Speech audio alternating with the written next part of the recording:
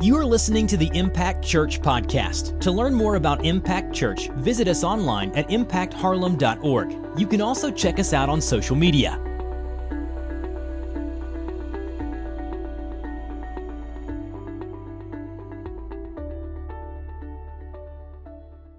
Good morning, church. How we doing? Man, this looks so different. But man, it's going to be so good because the Spirit's in this place. Amen.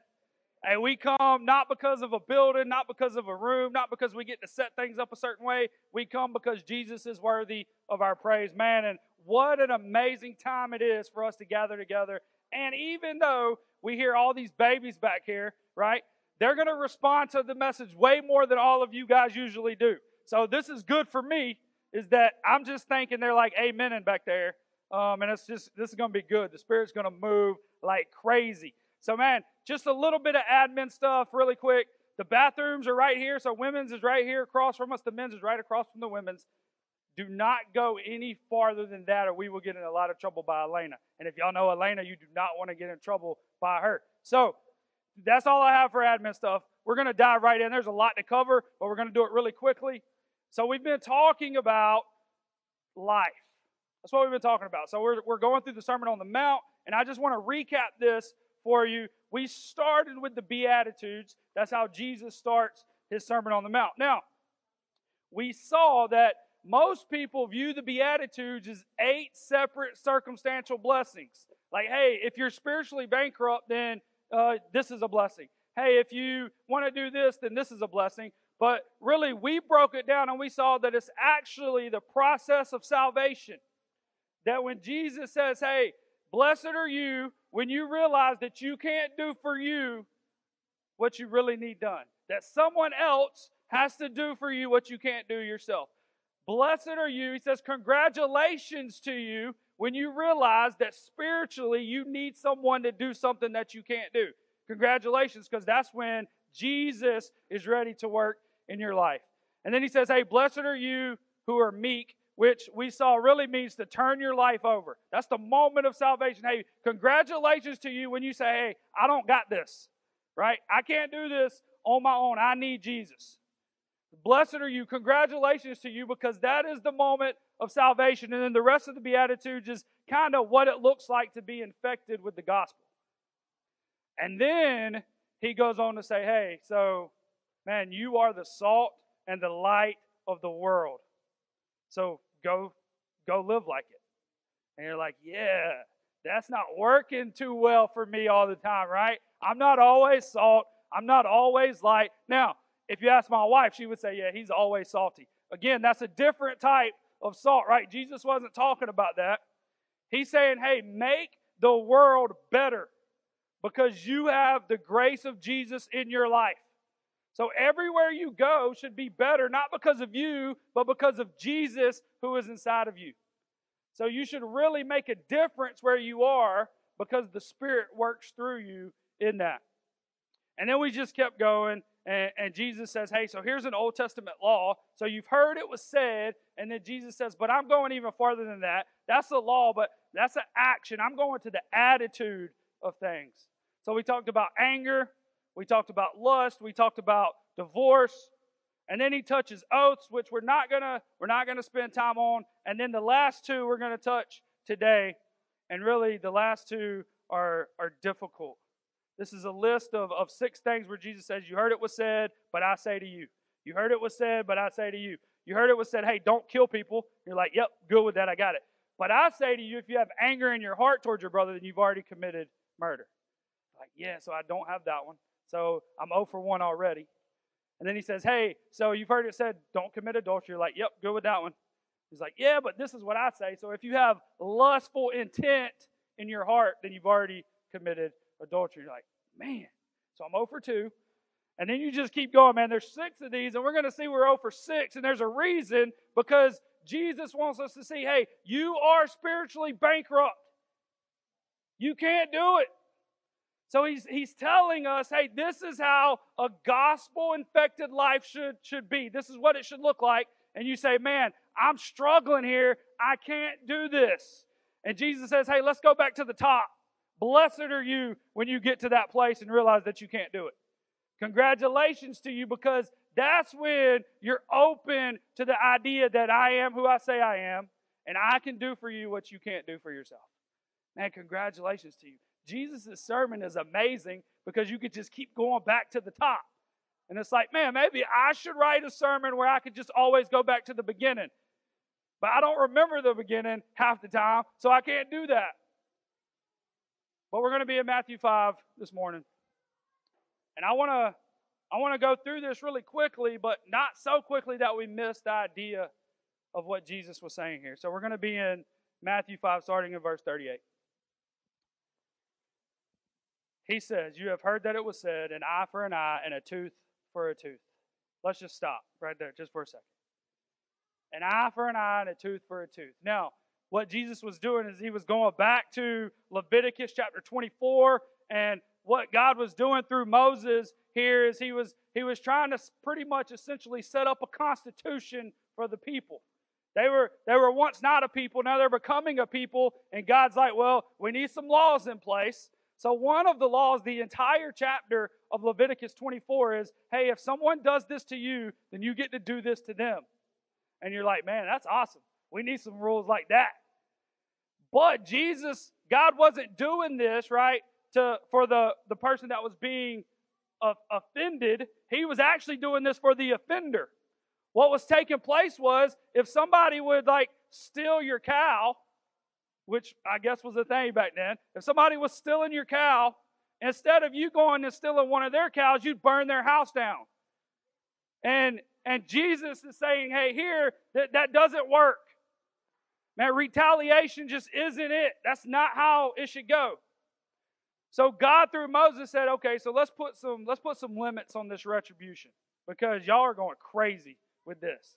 If somebody steps on your foot, you can't punch them in the face, right? You step on their foot. That's how this works.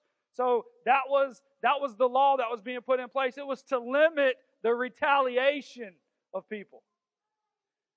But if you have a sibling, you know what that looks like. So say my brother pokes me in the eye. And it's like, well, you can poke him back in the eye. Cool, I'm poking him back in the eye. But then he's thinking what he's going to do to me next. And then it just keeps escalating. And that's what was happening. And Jesus is like, hey, so you've heard that it was said, an eye for an eye, a tooth for a tooth. And then he says, but I say to you, do not resist the one who is evil. But if anyone slaps you on the right cheek, turn to him the other also. Hey, this is a popular verse in Scripture. How many of you have heard turn the other cheek? Yeah, so here's the deal, man. I'm just going to be honest with you. This is just my inclination. If somebody slaps me in the face, I'm probably slapping them back, okay? I'm just being honest with you. So I want you to understand something here, that Jesus wasn't necessarily talking about violence in this passage, that for the Jews in this culture, being slapped in the face was more of public dishonor. So he's saying, hey, when someone humiliates you, when someone publicly dishonors you, then turn the other cheek. So if we bring this into the 21st century, Jesus would say, hey, so this is what I say to you. If someone posts a really mean and ugly Facebook post about you, then turn the other cheek. That's really what this means. It's not really the violence of being slapped in the face. If you're fighting, you're not slapping somebody in the face, right? You're punching them, right? Nobody's like, hey, this is my finishing move. I'm slapping you in the face. They're like, yeah, well, maybe in wrestling. It's fake. If you didn't know that, I'm sorry, but wrestling is fake. But this is what we have to understand, that Jesus isn't saying that, hey, if somebody hits you, don't hit them back, right? I think it's a good practice to just not want to hit people back. But you can also protect yourself. He actually tells the disciples when he sends them out in the book of Luke to go cast out demons, he says, hey, do you have a sword? You need to take a sword with you. If you don't have a sword, sell your coat and get a sword. You need to protect yourself. So Jesus isn't against protecting yourself. If somebody breaks into your house, right, and they want to steal your stuff, they want to harm your family, Jesus isn't saying, hey, sit there, turn the other cheek, and let them do whatever they want in your house. That's not what Jesus is saying. Jesus is making this a heart thing, and he says, hey, when someone publicly dishonors you, what do? Do you automatically go back at them? What's your reaction? What's your response?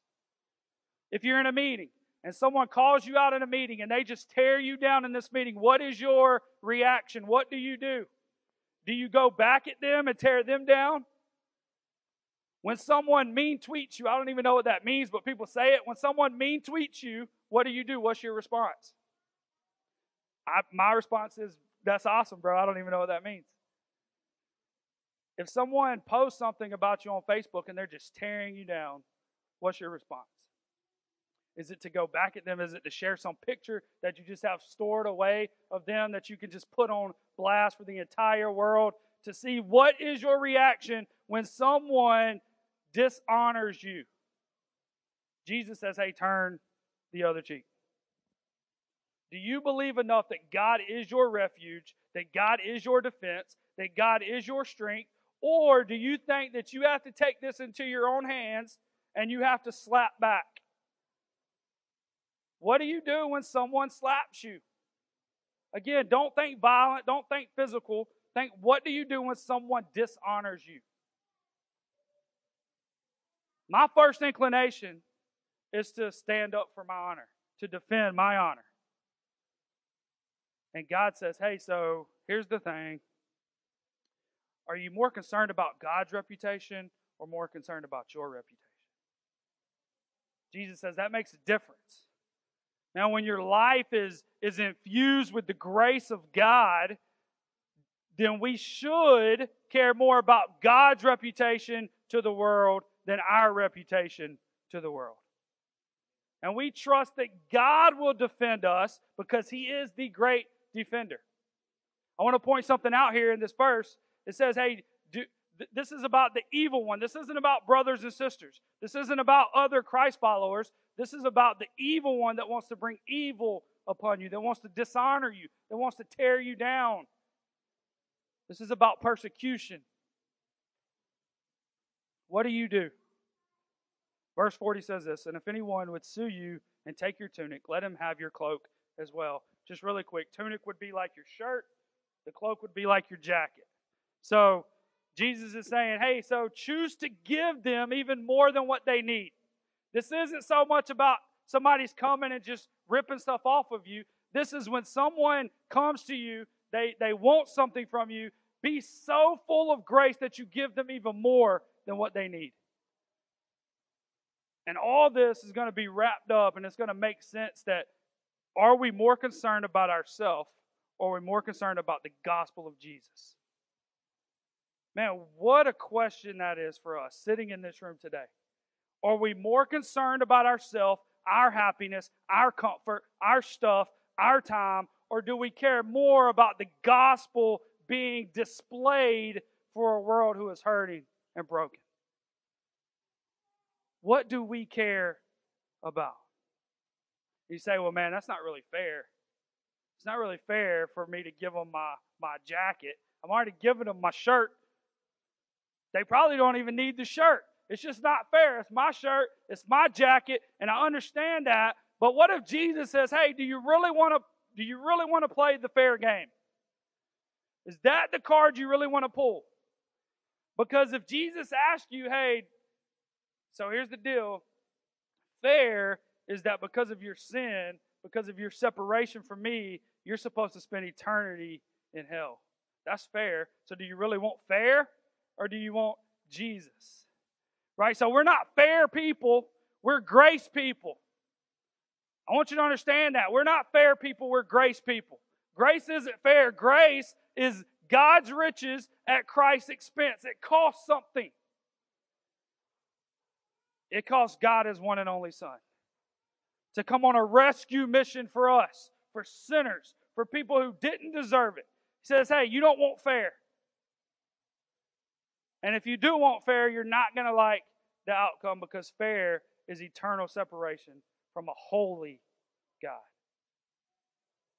Man, we don't want fair. Verse 41 says, and if anyone forces you to go 1 mile, go with him 2 miles.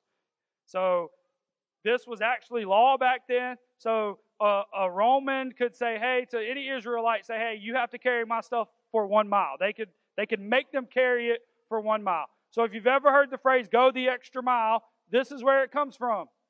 Jesus says, hey, don't just go the 1 mile that's required. Go another mile. Go the extra mile. Again, give them more than what they're asking for.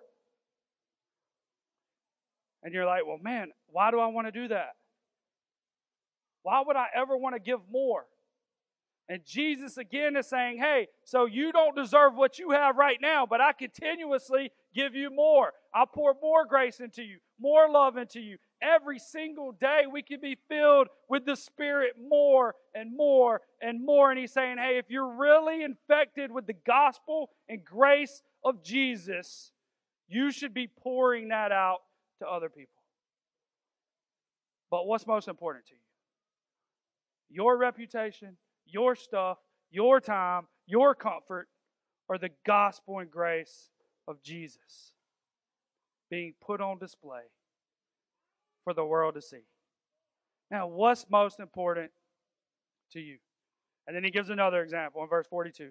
Give to the one who begs from you, and do not refuse the one who would borrow from you. And here's a question. How many of you have you've ever passed somebody that's on the corner, they got their sign, they need something? Anybody seen that? And man, so if you're like me, you're like, man, I'm not making eye contact. My windows are going up. Like I just, it freaks me out. I'm just going to be honest. It's just one of those things that's like, I don't know what to do. I really don't. I'm freaking out in my brain, and it's like, hey, roll the windows up. Don't look. Let's just keep going. Then the light turns red, and God's like, yep, now you got to sit here. So what are you going to do? I'm like, I'm not looking. Like, I'm just not looking. Here's the deal. Because the questions that we ask ourselves is, man, what if they use it for drugs? What if they go buy alcohol with this? What if? And again, I would say, for one, we can't control what someone else does. We're not called to know what they're doing with this stuff. Number two is this. Again, Jesus could say, man, do you really want to pull the stewardship card here? Have you really used everything I've given you to further the kingdom of God? Or have you used it for yourself? And you don't want Jesus pulling the fair card. You don't want him pulling the stewardship card, because I guarantee you we're all done when he pulls those cards. Because he's given us blessing after blessing after blessing to use to further his kingdom. But what have we done with that stuff? Are we really good stewards of what God has given us? What if he said, you know what? I don't know what you're going to do with that, so I'm not giving it to you. No, he says, I'm giving it to you. This is what I'm calling you to do with it. Now, free will, go and make your decision. So, man, don't ask those questions. You don't want him to pull those cards. In essence, this is what Jesus is doing in this passage so far. He is introducing a radically different ethic. He's saying, hey, so here's what you've heard. This is what I'm saying. And I'm saying that it's more than fair. It's more than just. It's more than right. It's about the grace of God being poured out to you and then overflowing out of you to other people. This is what he's saying. Imagine a life like this. Imagine a life being so untethered from the opinions of other people about yourself. Where you don't care what anybody thinks about you. You don't care what your spouse thinks. You don't care what your kids think. You don't care what your employees think. You don't care what your coworkers think. You don't care what your boss thinks. You don't care what the random people on Facebook think about you. That you only care about what God says and what God thinks. Think about a life like that, because none of us are there. But how freeing would it be if we could get to a place in our relationship with Jesus where we say, hey, you're the only one that matters. And you say, well, I need to treat my spouse right. I need to treat my kids right. That's great. When Jesus becomes one, then all the other priorities fall into place. And you begin to pour him out of your life. Imagine a life where you don't really care too much about your stuff because you realize it's not your stuff anyway. That doesn't mean that you can't do, some things with your stuff that God gives you. It means that you're not tethered to those things because you realize that they're God's things. And when someone needs to borrow something, you say, yeah, sure, man, it ain't mine anyway. You can borrow it. I've had Andrew's weed eater for like 3 weeks. I need to get it back to him, and I will. But he just trusts me, man, because he knows it's God's weed eater anyway. He let me borrow it.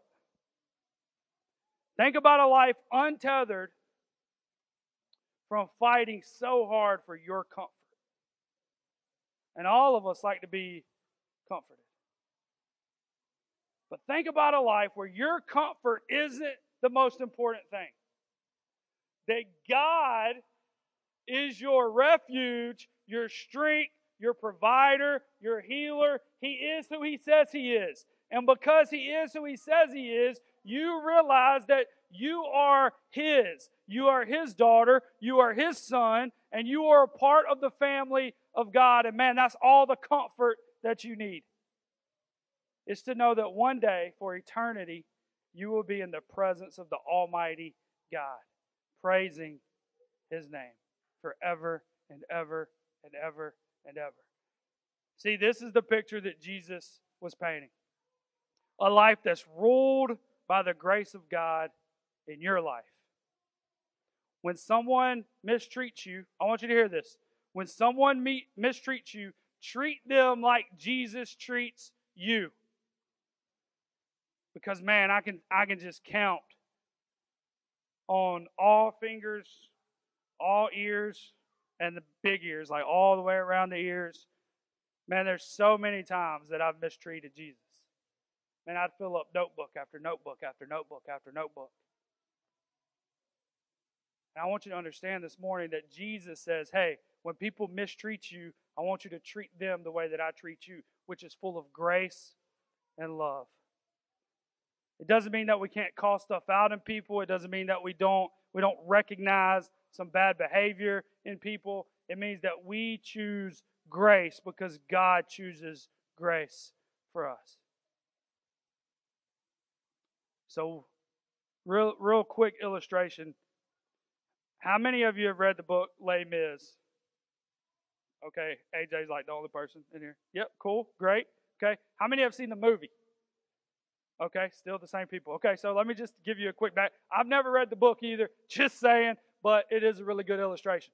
So here's this dude, I'm not even going to try to say his name, is French, and obviously he gets out of prison, and nobody wants to hire him. He's a thief, and he goes and lives with a bishop. This bishop's like, yeah, man, you can stay with me. And then one night, this dude does what thieves do, and he begins to steal stuff.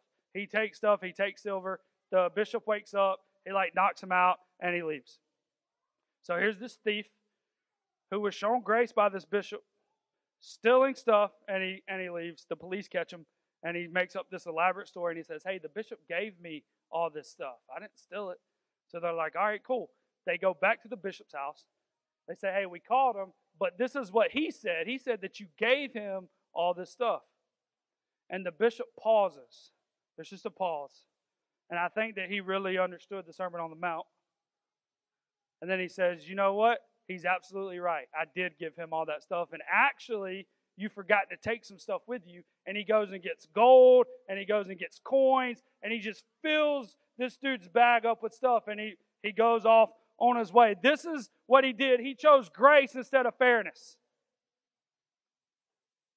He chose grace. And it really changes the trajectory of this guy's life. And Jesus says, hey, I want you to choose grace. And Jesus, he says some crazy things here. And this is the first thing he says. He says, hey, respond with grace. When you're mistreated, respond with grace. And it's so hard for us to do this. It's so hard for us to want to show grace to people who mistreat us because we want to defend our honor. We want to stand firm and say, hey, man, you don't do that. You don't treat me that way. And Jesus isn't saying, hey, be a doormat for people, right? In this analogy, you run out of cheeks real quick. You turn your other cheek, they slap that one, you're out of cheeks at that point, right? So he's not saying, hey, continuously just be ran over. He's not saying that. He's saying the way you respond is you get up and you respond with grace. And you allow Jesus to defend your honor.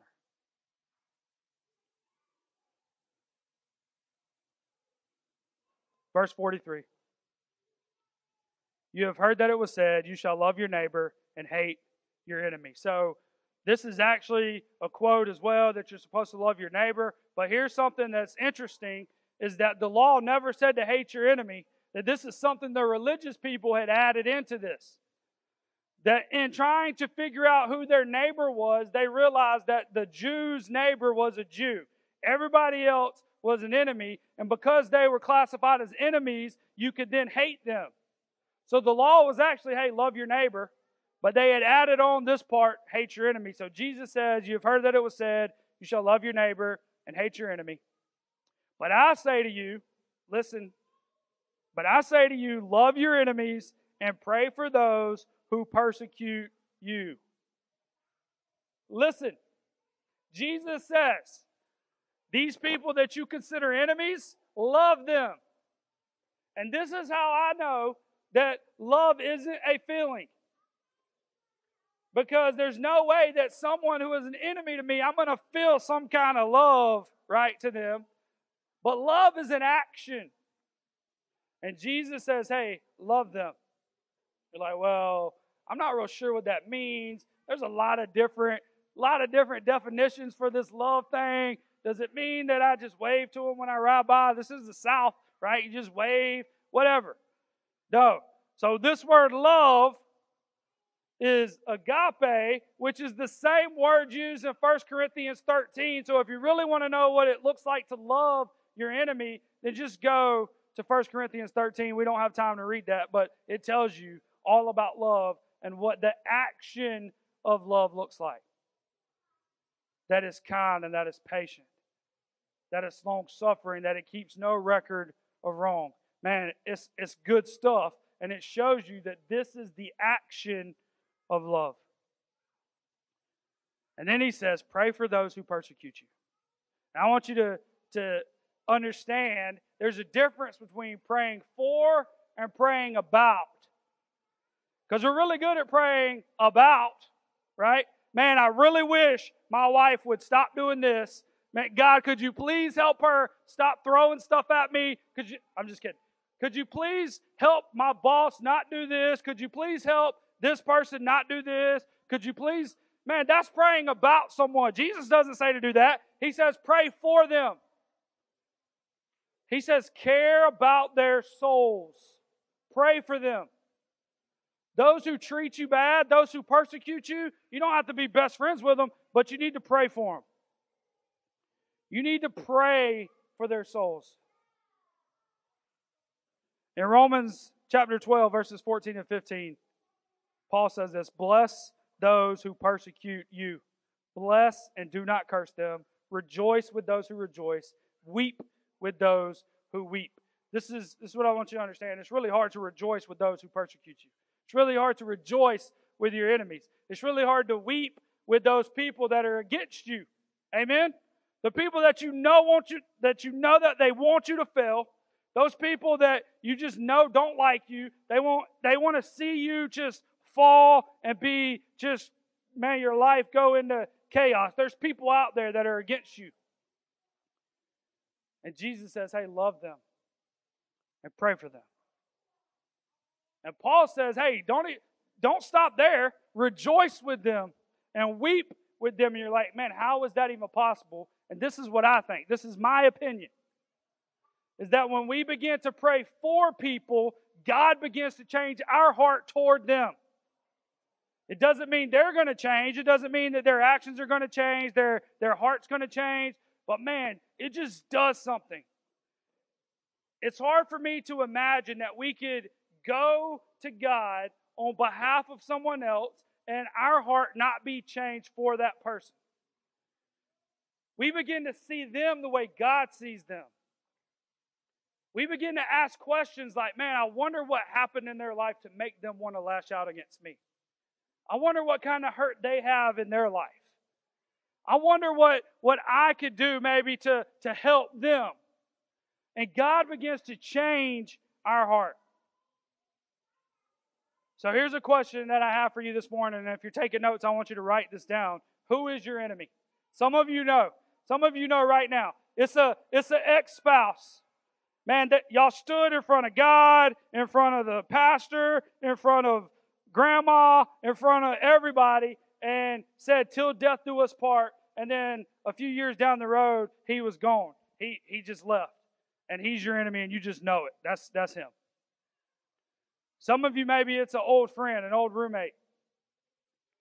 And she just always stirred up drama. She always told lies about you. She always made other people think these negative things about you. And I'm not saying these things aren't evil. I'm saying that, man, you know right off, right when we started talking about enemies, who your enemy was. Like, you just know. And for some of you, if you're like me, you're like, man, I don't have any enemies.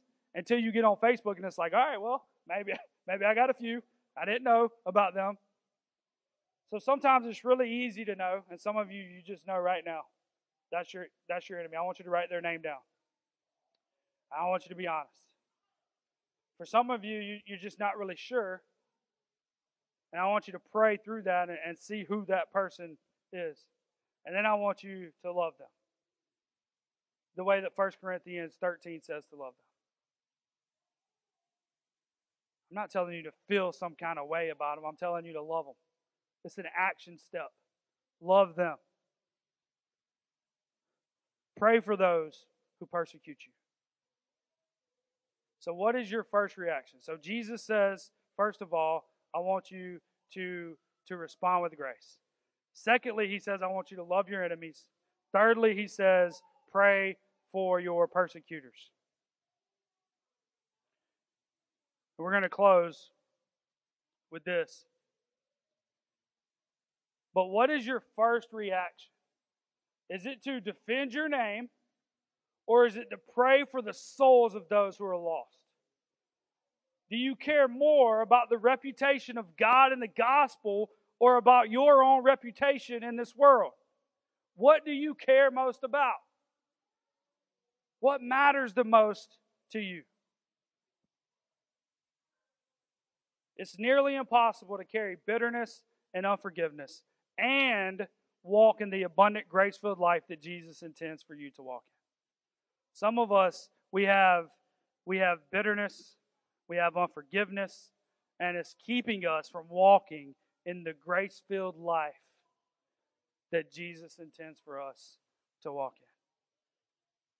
So all of this to say this, because in verse 45, and we're ending right here, he says, so that, he says all this stuff, hey, I want you to love your enemy, I want you to pray for people, I want you to show grace, and this is what he says, so that you may be sons of your Father who is in heaven. And really in the Greek, I don't want you to think this means that you're joining the family. No, what this means is, this is how they translated godly. So he's saying, hey, if you want to be godly, if you want to live like Jesus, then do this stuff. Do this stuff. You really want to be like Jesus? You really want to become more like Him? Then this is the way you should live life. You should respond with grace. You should love your enemies, and you should pray for those who persecute you. This is how you walk in a manner worthy of the gospel of Jesus Christ. Ephesians 2 says this.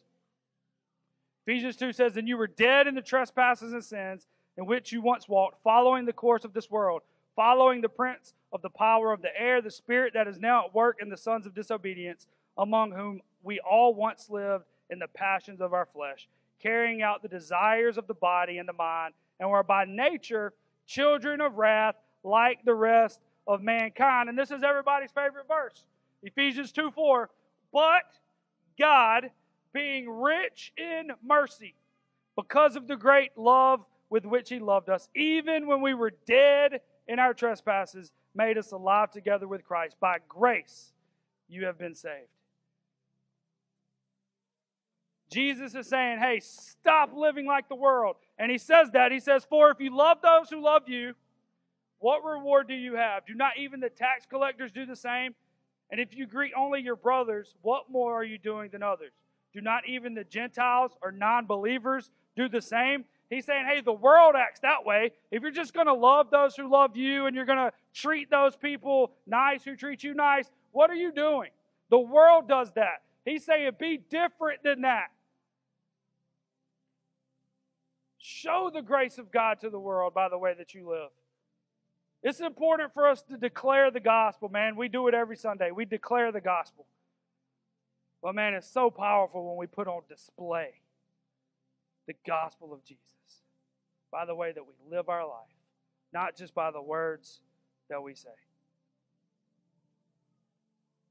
And then he ends it this way. So he really starts this whole section saying, hey, so if your righteousness doesn't exceed the righteousness of the Pharisees, then you have no place in the kingdom of heaven. And then he starts saying all these, you've heard it was said, this is what I say, you heard it was said, this is what I say. And this is kind of the book end of this. So he said, hey, if your righteousness doesn't exceed that of the Pharisees, you have no place. And then he says this in verse 48. You therefore must be perfect as your heavenly Father is perfect. So Jesus is like, hey, you got one action to do this week. This is your homework. Be perfect. Man, I'm perfect. Be perfect. That's what Jesus is saying. And you're like, man, I'm already 0 for 6 on this list that you did, and now you want me to be perfect? What are you talking about? I can't do it. Which I think Jesus would say, hey, so let's go back to the top. Blessed are you when you're poor in spirit.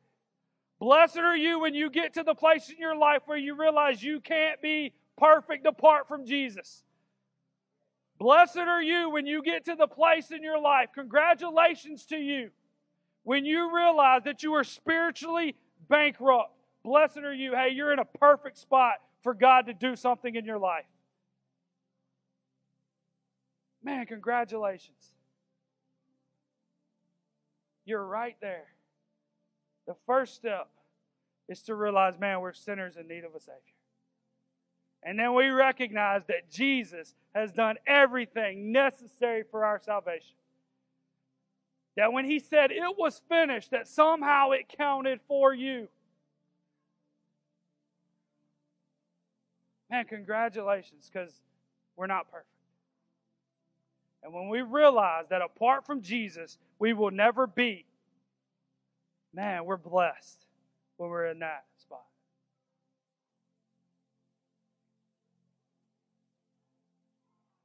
And then we hand over the reins of our life to Jesus. And maybe for you, that's the step you need to take in this place. Romans 5:8 is one of our verses here at Impact Church. And man, it fits perfectly with the message because you say, man, so why should I really love my enemy? Why should I show grace? Why should I pray for people? And then we see it in Romans 5:8, and it says, hey, while you were still sinners, while you were enemies of God, Christ died for you. We do it because He did it. We treat other people the way that He treats us.